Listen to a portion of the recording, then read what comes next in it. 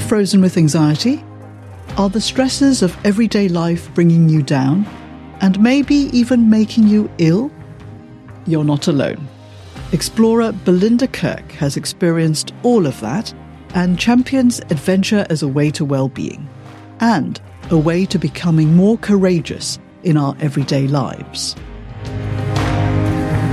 This is the Anxiety Advantage podcast. The theme for this season 2 is courage. In the course of working on this podcast, I have met and talked to many people who have struggled with anxiety and yet have lived full and rewarding lives. I reckon it takes courage to push against our limiting beliefs. It takes courage to step outside our comfort zone. It takes courage to feel our fear about something and do it anyway. So, in this season 2, we ask, is anxiety calling us to become our most courageous selves? I'm Yang Mei Uy. I'm a writer and podcaster. And perhaps I might also introduce myself as an anxious person. But I wonder, what would it be like to reframe that idea of myself and instead think of myself as a courageous person? I hope you will join me on this exploration and perhaps also see what that feels like for you, to think of yourself for a change as someone who is courageous. My guest today is Belinda Kirk. Belinda is an explorer, author and speaker. She is passionate about adventure for well-being, and she is the author of the best-selling, award-nominated book, Adventure Revolution. She hosts Adventure Mind, a groundbreaking conference series that explores the link between adventure, well-being, and mental health. An explorer in her own right, Belinda has walked across Nicaragua, searched for camels in China's Desert of Death, discovered ancient rock paintings in Lesotho, and pioneered inclusive expeditions for people with disabilities. She has also managed remote trips for the likes of Bear Grylls, Ray Mears, and Chris Ryan, and is a Fellow of the Royal Geographical Society and British Exploring Society. She is also an ambassador for the Youth Adventure Trust. Belinda Kirk, you are an advocate for adventure as a pathway to well-being. You've written a book, Adventure Revolution, which is subtitled The Life-Changing Power of Choosing Challenge, and #Adventure Revolution is also becoming a movement for ordinary people to try out adventure in their own lives.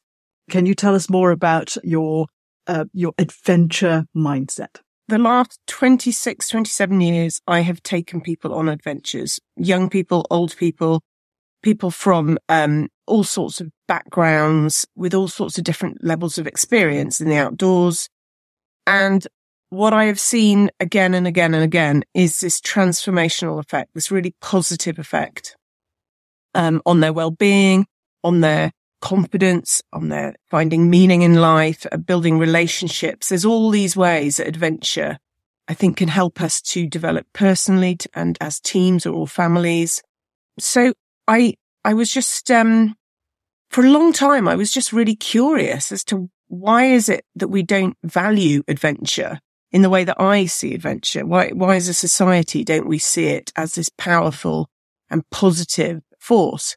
And I think now that we have a much better understanding and maybe a more mainstream understanding that nature is good for us, I've spent a decade or nearly a decade researching and trying to figure out why adventure is good. But now that we have this nature narrative as well, this nature effect narrative, I think it's the right time maybe to, and also we have a mental health crisis, it's the right time to talk about adventure as a really innovative or refreshing, different way to live our best lives. It's essentially an opportunity that I think we're missing out on. And I'd like to share it with everyone. So what does adventure mean for you? And I think because people have a different picture in their heads about what adventure means. And for some people, it's climbing a mountain. Others, actually, an adventure is going down to the local nature reserve? Does it have to be something, that involves losing your toes to frostbite and hiking across the Antarctic? Can we just have adventure for someone who is a bit bookish and introverted and anxious like myself? What kind of adventure can I have? Absolutely. I think adventure needs to be rebranded, really. It's not just for men with beards on mountaintops. It's not just, it's sometimes got quite an elite connotation to it. I think adventure is just a natural part of living. And we have somehow engineered it out of our everyday with our rules and our routines and the comfort that we have. We're lucky to have the comfort. I'm not saying we should throw all of the comfort out of our lives, but I think it's good to sometimes be cold and wet and hungry and tired, because that is actually when we leave our comfort zone. It's where we find out what we're capable of.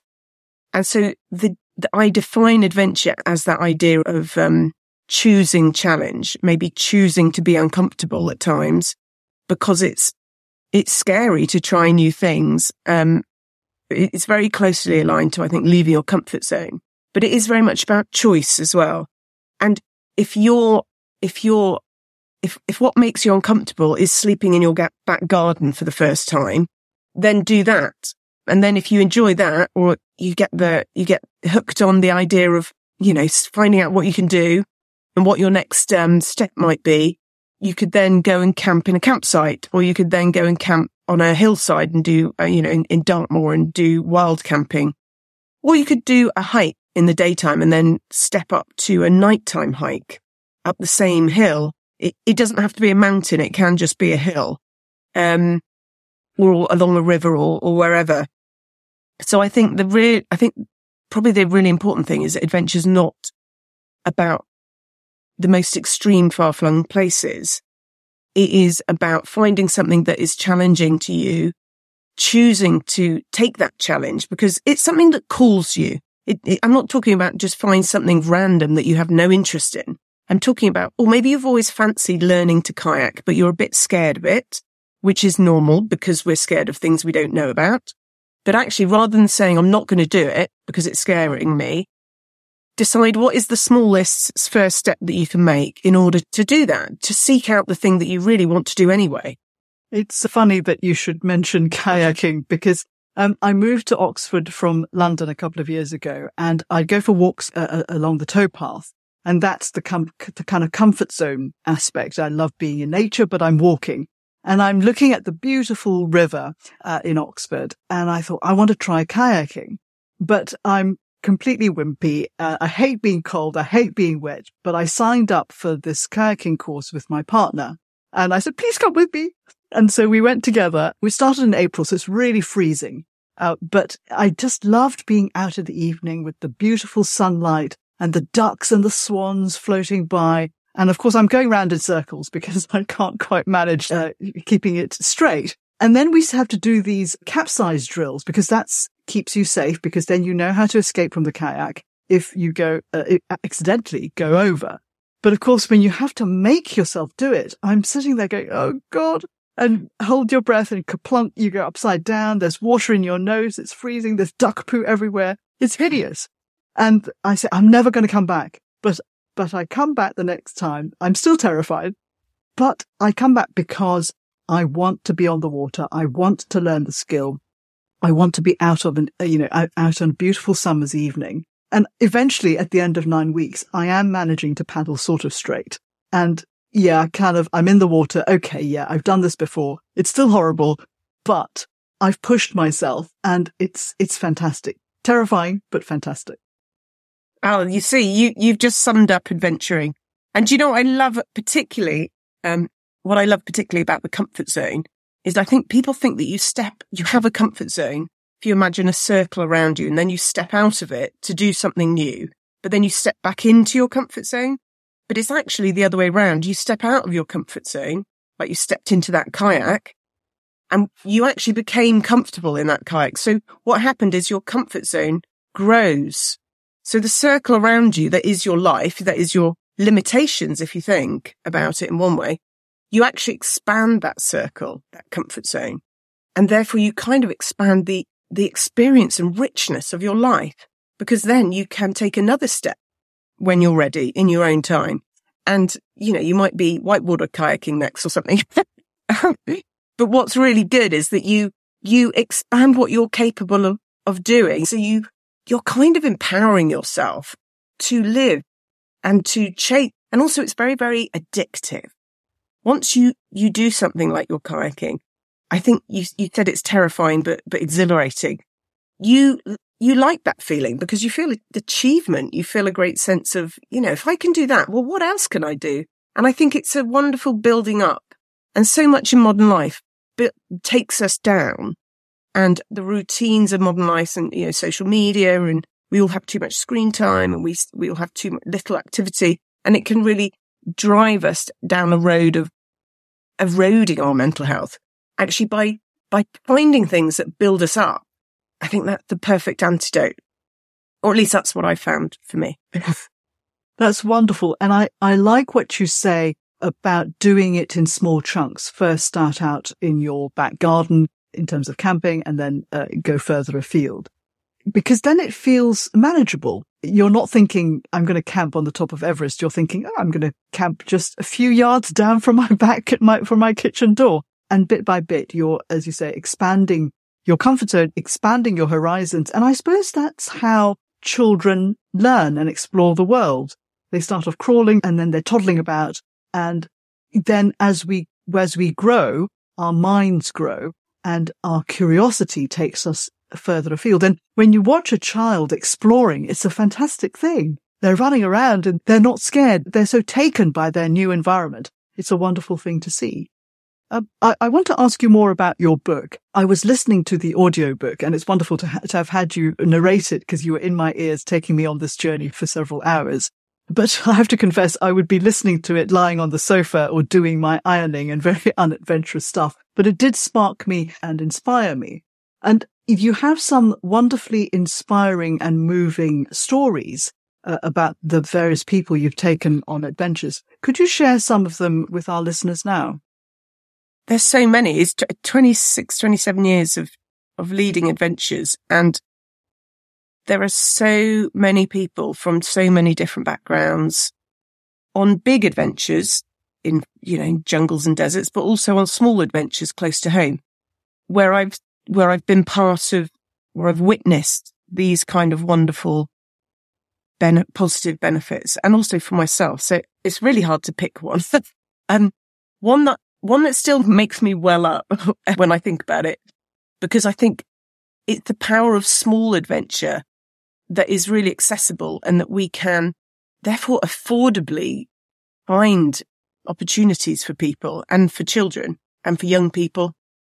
It's very, very close to my heart.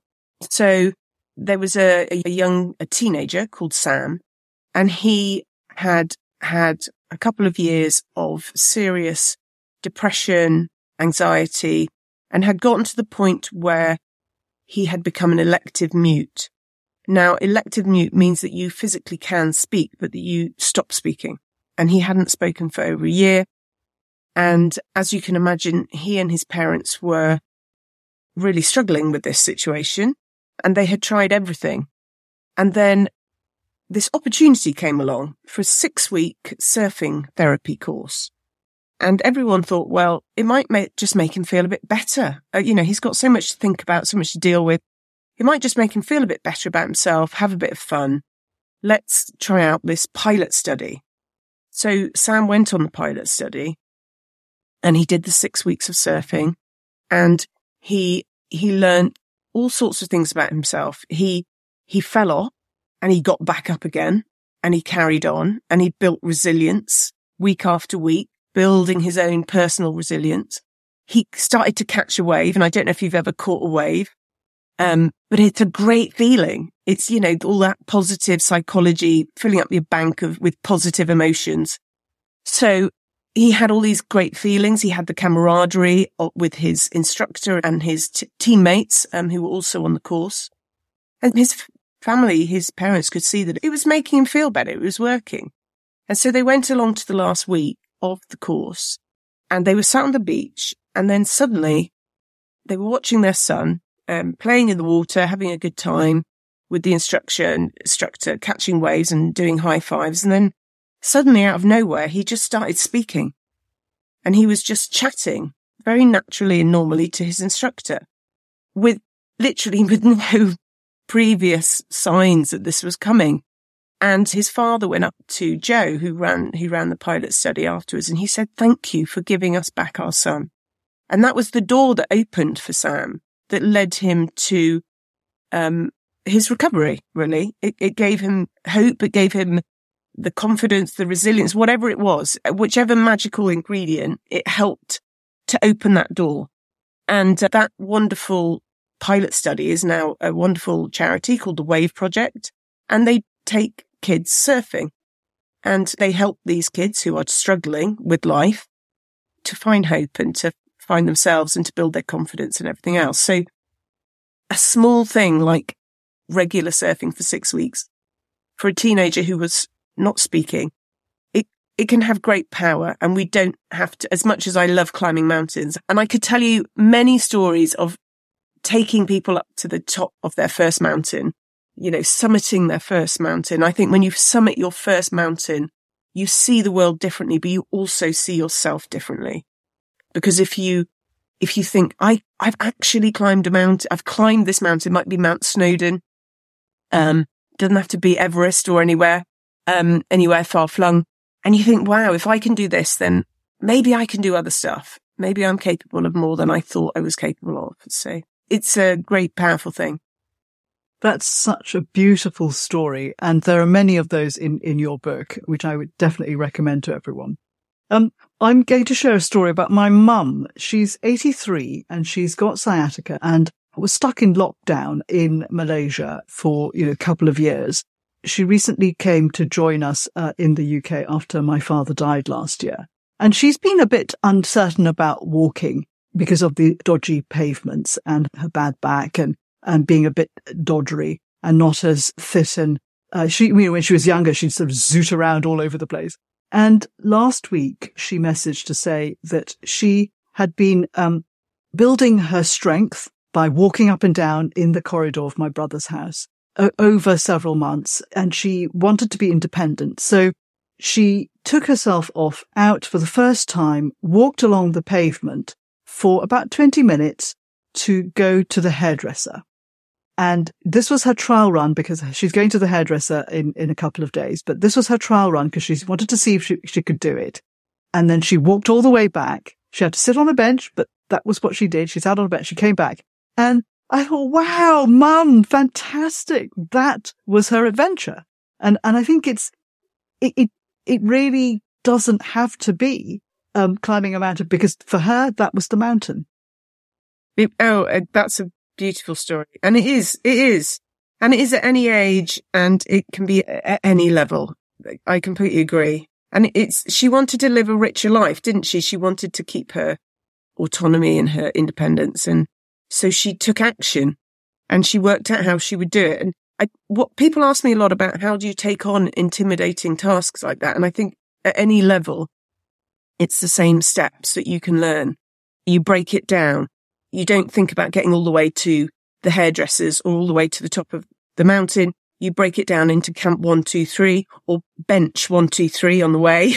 I think also the more you do things, obviously your mum knows herself very well, but if you're a young person or a child, the more you do things, you learn about your capabilities. And obviously your capabilities can change with fitness and so on, but you learn about your own capabilities. And that's a very empowering thing to know your body. It's something that we're doing a lot with my son at the moment. He's nearly 5. And something that we really believe is that having physical prowess is a really important part of your personality, of anyone's personality. And because we're so inactive, it's something that we kind of lose. And I think that knowing yourself physically can really help yourself in your head, with your mental, with anxiety and so on, because you can build up your confidence in yourself physically. It can help you build up yourself mentally. So for yourself, what is your personal journey? You mentioned before I clicked record that you actually feel anxiety as well. Would you share your story with us? I think of myself as quite a natural worrier. Definitely when I was at school, I was frozen with fear a lot of the time. I think a lot of school days were about fearing failure, and the fear of failure kind of dominated a lot of my school time. It doesn't matter how well you or how poorly you do at school. That can be something that can set up a pattern. I did very well at school, but actually it didn't matter because I didn't think I was doing well enough. And I did one of my GCSEs early, and I remember I got a B in my maths. I did it a year early, and I felt like a complete failure. I mean, it sounds ridiculous now, doesn't it? But I think if your expectations are set in the wrong way, as a young person, I also experienced some real challenges in my youth as a child, in that I experienced some violence more than once. And it set up a pattern of feeling quite hopeless, quite worthless even. And for me, by the time I was a sort of a teenager, I had very low self-esteem. And I think that went along with this worrying, because I felt like I could never be good enough for anyone or anything. I was never meeting the expectations that I thought were being set. Probably a lot of it was coming from me internally. And so I had very low self-esteem. And then I went on the Duke of Edinburgh Award, and something called me, I think, a call to adventure, because the other parts of the Duke of Edinburgh Award seemed interesting and worthy, but it was really the adventure part that really I wanted to do, and that kind of drew me to it. And so I went off on an expedition to the Brecon Beacons with the Duke of Edinburgh Award. And, my friend, who I'm still friends with now, 30 odd years later, she said it was like a light came on. And I had never realized until years later when I talked to her about it, actually, just how other people had noticed. But for me, I just thought, I love this. And I think I'm good at this. Maybe I can do this. And I had that great realization when we survived 3 nights out in the middle of nowhere, or 2 or 3 nights out in the middle of the Brecon Beacons, in pouring rain, getting lost, carrying far too much stuff in a badly packed rucksack, getting, blisters and rubbings on hips and all that. And I came back that actually having enjoyed it and actually thinking, I don't know, I wouldn't go as far as saying I was a badass, but I felt really, really good about myself. And I don't know if I'd felt like that for a long time. And so I just pursued it as something that I wanted to find. I wanted to do that again. I didn't know, I didn't dissect it. I didn't analyze it. I didn't understand it. I just knew I needed to do that again. I needed that stuff in my life. And so it opened a door for me to confidence. And it took a while. It wasn't a one trip. And it's a bit, I don't think mental health is not like physical health. You don't go to the gym once and feel that you're very fit suddenly. You have to get into a pattern of things that make you fitter and make you feel better. And so I pursued that because it made me feel better. And I was, of course, terrible at it, because when you begin anything, you're sort of terrible at it. But I was willing to give it a shot because I felt a real affinity to it, I suppose. And so it was a doorway. And from there, it was, my life changed. I then went to Africa when I was 18. In between that, I did a number of adventurous challenges in Britain, just in national parks around Britain, nothing too challenging. And I still couldn't navigate very well. So I didn't want to go too far off tracks and stuff. But we did all sorts of camping trips and so on. And then I really wanted to go to Africa and just go and do something abroad. So I went to Africa when I was 18. I ended up actually working on my first expedition in Africa. And then I travelled for most of the rest of the year on my own around Africa, purely because I didn't know how else to stay there apart from my own. I travelled with some friends from the work that I was doing. When they went back to university or work, it was either stay or go home, or stay on my own or go home. So I was like, well, I was almost more embarrassed by the sort of going home and telling everyone I'd given up. I couldn't stay there. The social embarrassment, the social failure pushed me out to stay there and just try. And thank goodness, like everything, like I was saying earlier, once you try, you get through a day, you get through another day, you feel more confident from having achieved that. So there's this positive feedback. You just have to take that step. And I took those first steps and they took me on a whole new route. You've mentioned feeling anxious and, as a young person and, experienced the pain and violence but actually you overcame that through the path that you took with adventure, and it built confidence. It created this person who is quite inspiring to so many people, and you've helped so many people realize their own self-worth through adventure. But I think part of what is sort of underlying that is this thing, daring to fail, that you started off saying that, you set a really high standard for yourself. And for most people, getting a B in an exam is like, wow, that's fantastic. But that was not good. You felt it was not good enough. So can you talk more about daring to fail? I really believe in this idea of daring to fail, largely because I think if we don't dare to fail, then we're not really leaving our comfort zones, and therefore we're not really going to have the opportunity to find all that growth. That idea of leaving your comfort zone and expanding your comfort zone this is where the magic in life is. This is where the learning, that's where you learn new lessons and find out what you're capable of and experience magic that in life that you wouldn't otherwise even dream of. You can't even imagine a lot of those things, because if we stay with what's familiar and comfortable and easy, not that life is easy, because actually it doesn't make life easier. That's the ironic nature of it, I think. But if we stay with what's comfortable and known to us, and we're not willing to step into the unknown and feel capable enough to deal with uncertainty and adversity to some point, to some degree, then we can't really find out who we are. And also we can't really follow our dreams, can we? Because most things in life that are really worth something to us take some getting outside of our comfort zone. They take some adversity, some uncomfortableness, and some, of course, daring to fail.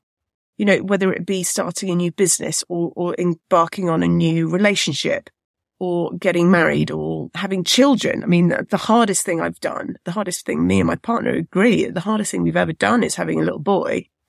But he is also the most wonderful part of life. But he is the hardest part of life. It's been the hardest transformation for all of us. In your book, you have a story of someone called Freya that might be relevant to this theme. Would you like to share that? Yes. Oh, Freya. Freya is this lovely woman that I met through my adventure organisation, and she came on some trips in Britain, small weekends of adventuring. On the outside, she seemed like this terribly got her stuff together kind of lady, very charismatic and very eloquent and popular, real sociable kind of person with a good career and so on. But actually, having gotten to know her over the years and interviewed her for my book in the end, she was doing really well in life, but she felt that she was quite stifled at work, and she didn't step up to certain challenges at work because she didn't want to fail. In particular, public speaking and presenting her own ideas and work and thoughts and so on, which is, of course, if you don't present your own ideas and work, I think you always get slightly sidelined, don't you? Or someone else will present your work. And even if they don't intend to, take credit for it. So if you want to be part of the dialogue, you have to be able to do that. And she felt that she just didn't have the confidence. And what Freya did is she came on some hiking and some mountain weekends with me in Britain, and actually on Snowdon as well. And she found herself pushing herself, doing things a bit more outside of her comfort zone than she thought she was going to, but she felt like the camaraderie of the group. She wanted to get in there and try some things. And it led her then to getting into some climbing. And she's still a climber today. And what she's found is that she found direct techniques from climbing and figuring out how to scale the bouldering wall. And also she did outdoor, but if you imagine scaling this, working out this puzzle of how to get up this bouldering wall, she found ways to improve her confidence. And also she found ways to deal with failure, deal with falling. She fell, but she also realized by falling, it was not the end. It was not the end of her climbing, and it was not the end of her summit attempt, as it were. It was just a lesson. It was a step in the road. So she's found all sorts of techniques that she's learnt to climb physically, and she's translated those into her life and into her career.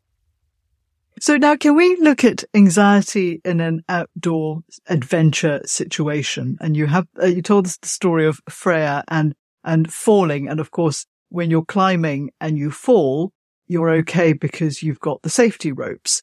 So when can anxiety in an outdoor situation arise? And how can you decide that what you're feeling is an appropriate anxiety? What I found is that adventures really help me to reframe fear and anxiety. The feeling of anxiety and fear and worry are also quite close physiologically, or very, very close, in fact, physiologically to excitement.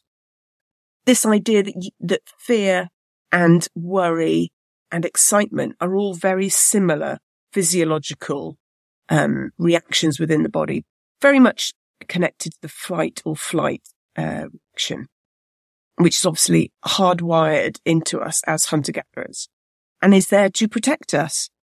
But it's also there to make us perform at our peak perform at our peak. What I've learned from adventuring is that when you feel fear, you can reframe it, very much like we were talking about obstacles and leaving our comfort zone. You can reframe that as an idea of you can reframe failure as a way to grow. You can also reframe fear as a way to your peak performance. So for me, when I might be feeling fearful, I understand that the fear is there as information. It's there to help me. It's there telling me that something's going on for which I need to be paying my full attention. I also, in a much more less intimidating, much more friendly way, I go, also, this fear is here and it's helping me to be at my peak.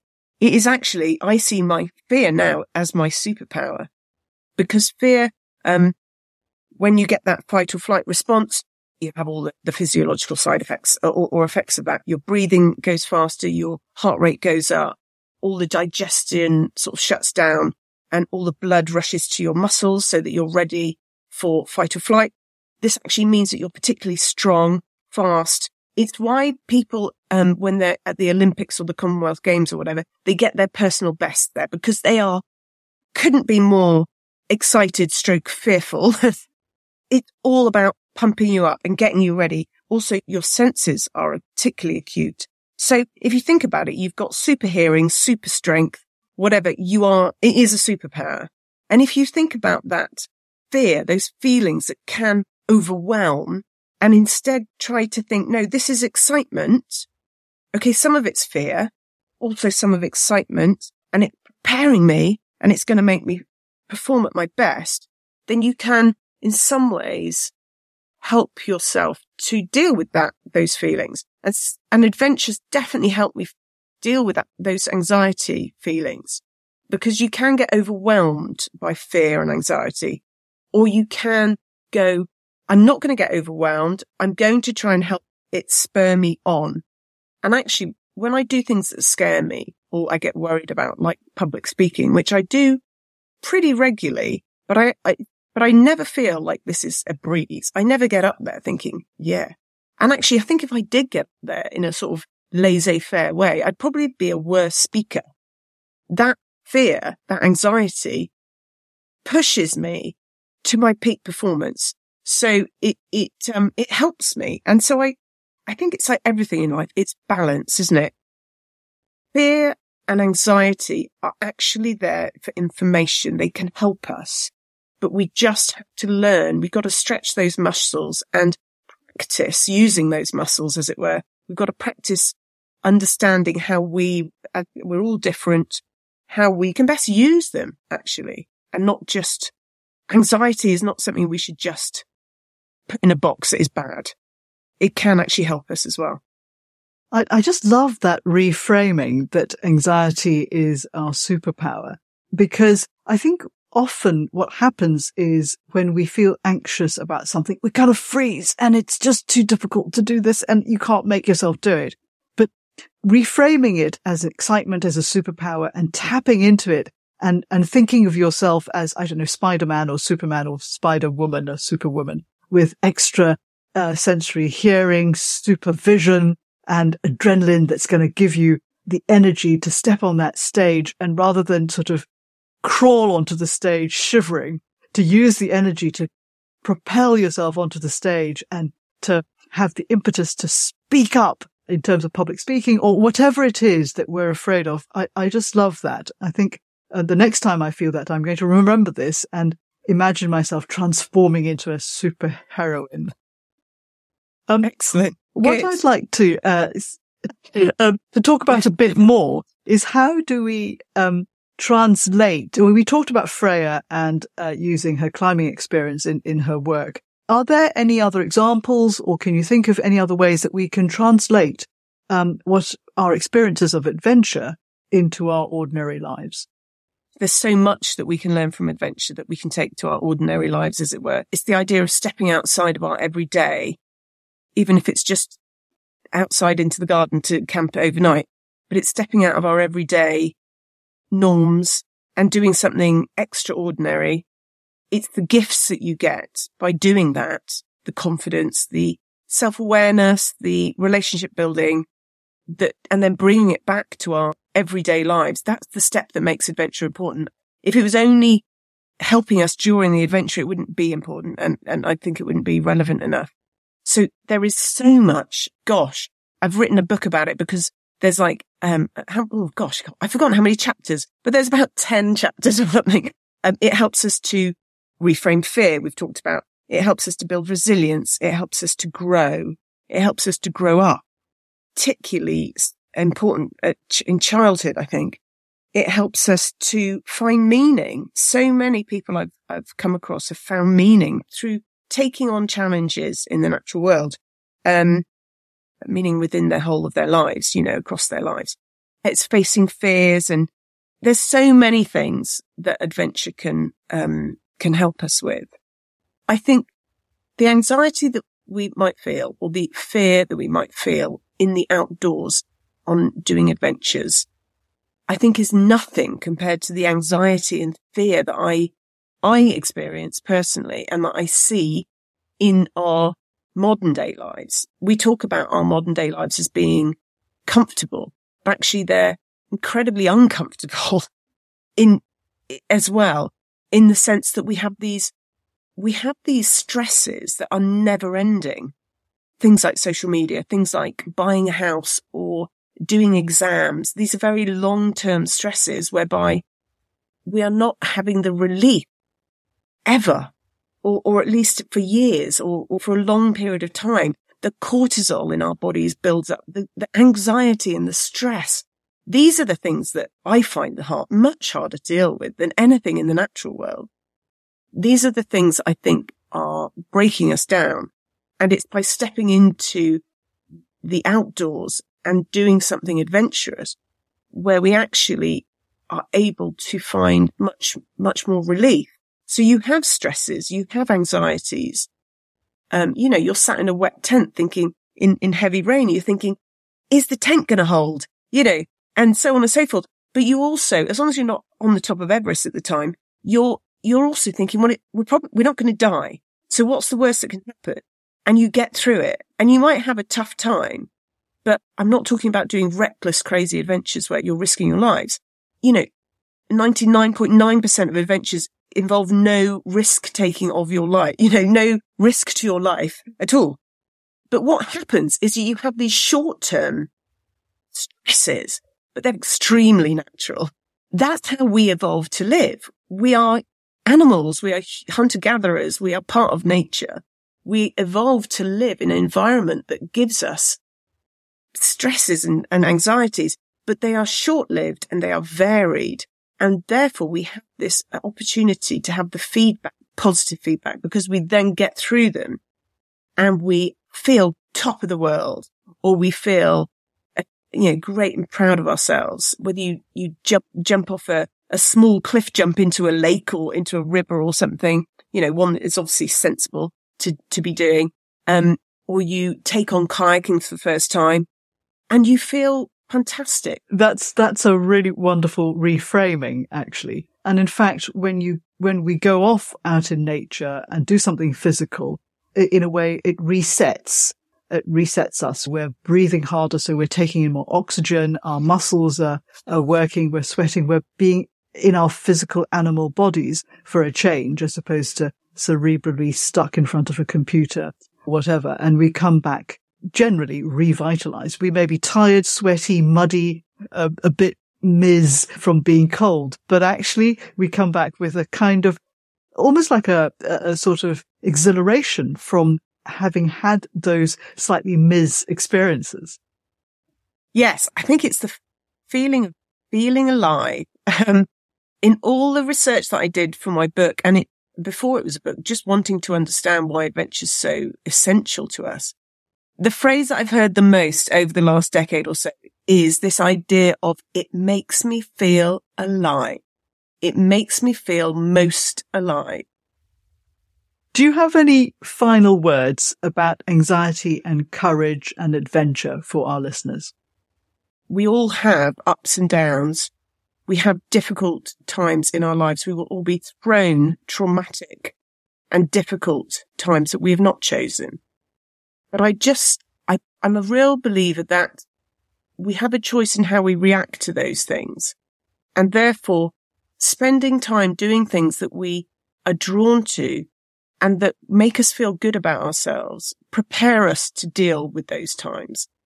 And also, more importantly, they help us to just live our best lives, because we're here.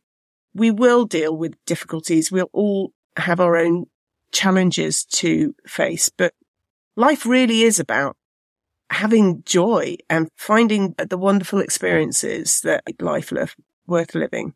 And so I think adventure is a wonderful road to doing that.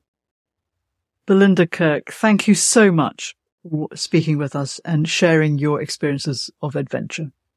Well, it's been lovely. Thank you very much for inviting me. And hopefully we'll go on an adventure sometime. Kayaking, maybe. Oh, yes, that would be grand. My guest today was Belinda Kirk. You can find links to some of the things we talked about on the show notes page, where there are also photos and credits. Go to my website, tigerspirit.co.uk, and click through to The Anxiety Advantage. In other episodes in Season 2, you can listen to leadership communications expert Sarah Lloyd-Hughes sharing her insights on anxiety, leadership, and speaking up. And later in the season, I will be talking about things that have made me brave. Or you can find all the episodes from Season 1 which explore how we can invite anxiety to be a friend and ally. These podcasts share my personal experience and perspective, and I do not claim to speak for everyone who may be living with anxiety. I'm not an expert and have no medical or counselling qualifications. The content of these podcasts is for informational purposes only. Views expressed by my guests are entirely their own and do not represent my views. If you are affected by anything in these podcasts, please seek the advice of your doctor or other qualified professional. I hope you will follow or subscribe to the podcast wherever you listen to your podcasts. It's free. New episodes will then pop into your pod listening app as soon as they are published. Also, if you have particularly enjoyed this episode or the podcast generally. I hope you will leave me a lovely review on your podcast app, or simply give the podcast a positive star rating. That will tell the algorithm elves that this is a podcast worth listening to, and hopefully that will help other anxious or courageous people find the anxiety advantage. Please do share this podcast as well with your friends by email, WhatsApp, or wherever you share stuff. Wouldn't it be grand if more people could find out that they are courageous types rather than anxious types? I'm Yang Mei Ui. The website link again is tigerspirits.co.uk, and then click through to The Anxiety Advantage. You can find me on Twitter, Facebook, and Instagram, where I am at TigerSpiritUK. Or you can simply Google the podcast, The Anxiety Advantage, and my name, Yang Mei Ui. Thank you for listening, and see you again soon.